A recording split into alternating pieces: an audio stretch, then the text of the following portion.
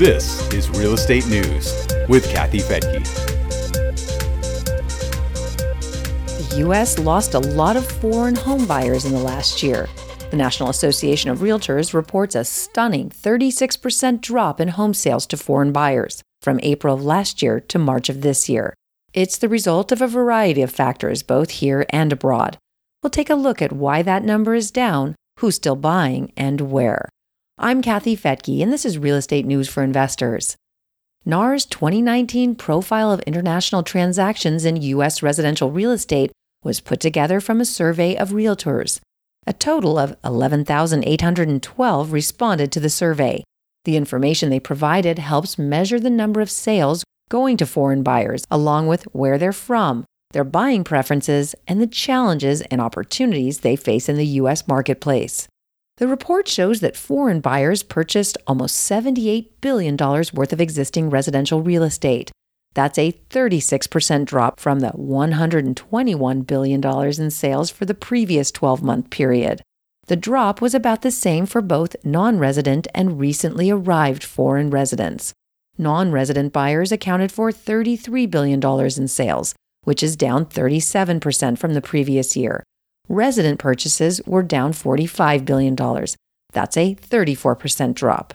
The dollar volume and the average sales price were also lower than the previous year. Foreign buyers bought a total of 183,000 properties for an average price of about $426,000. But why the drop-off? NAR's chief economist, Lawrence Yun, offered an explanation. He says the pullback is due to a confluence of many factors. Among them are slower economic growth abroad, tighter capital controls in China, a stronger U.S. dollar, and a low inventory of homes for sale. Those are all trends we've already been hearing about, but in this case, Yun says the magnitude of the decline is striking, implying less confidence in owning a property in the U.S. But that confidence hasn't dried up. Yun also says even though the numbers were lower this year than during the previous 12 months, international investors and buyers still spent and invested a great deal of money in the U.S. He says home buyers from across the globe know that the U.S. market is a safe, secure, and promising place to invest. The country showing the most interest in U.S. real estate is China, as it has been in years past. But those buyers also represent the biggest pullback. That may not be due to a lack of confidence. The Chinese government has been tightening controls on foreign expenditures as a way to keep money inside the country. The total amount purchased by Chinese buyers topped $13 billion. Canadian buyers were the second largest group of foreign buyers. They spent about $8 billion for the same number of properties as the Chinese, but at a lower price point. Buyers from India were the third largest group, with almost $7 billion in purchases. The United Kingdom was fourth, with close to $4 billion, and Mexico was fifth, with more than $2 billion spent. If you're wondering which markets were the most popular among foreign buyers, put Florida at the top of the list. 20% of foreign buyers bought property in Florida, including a large percentage of Canadians. Yun says many Canadians and other foreigners found Florida so enticing because of its lenient tax laws, and many Florida metro areas have an inventory of cheaper properties, relatively speaking, a combination which makes the state a very popular destination. California was also popular, despite the high prices there.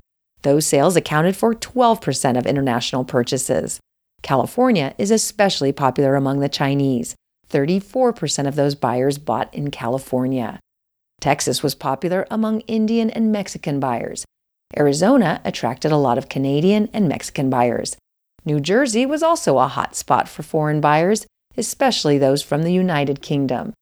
North Carolina, Illinois, New York, and Georgia also attracted a high number of foreign buyers.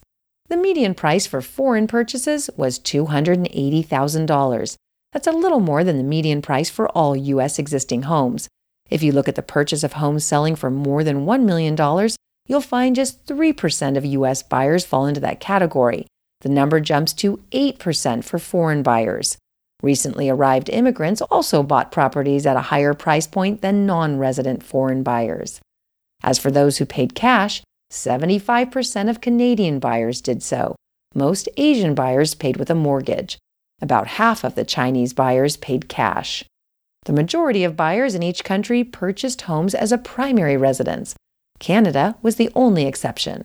Most of those buyers bought U.S. vacation homes.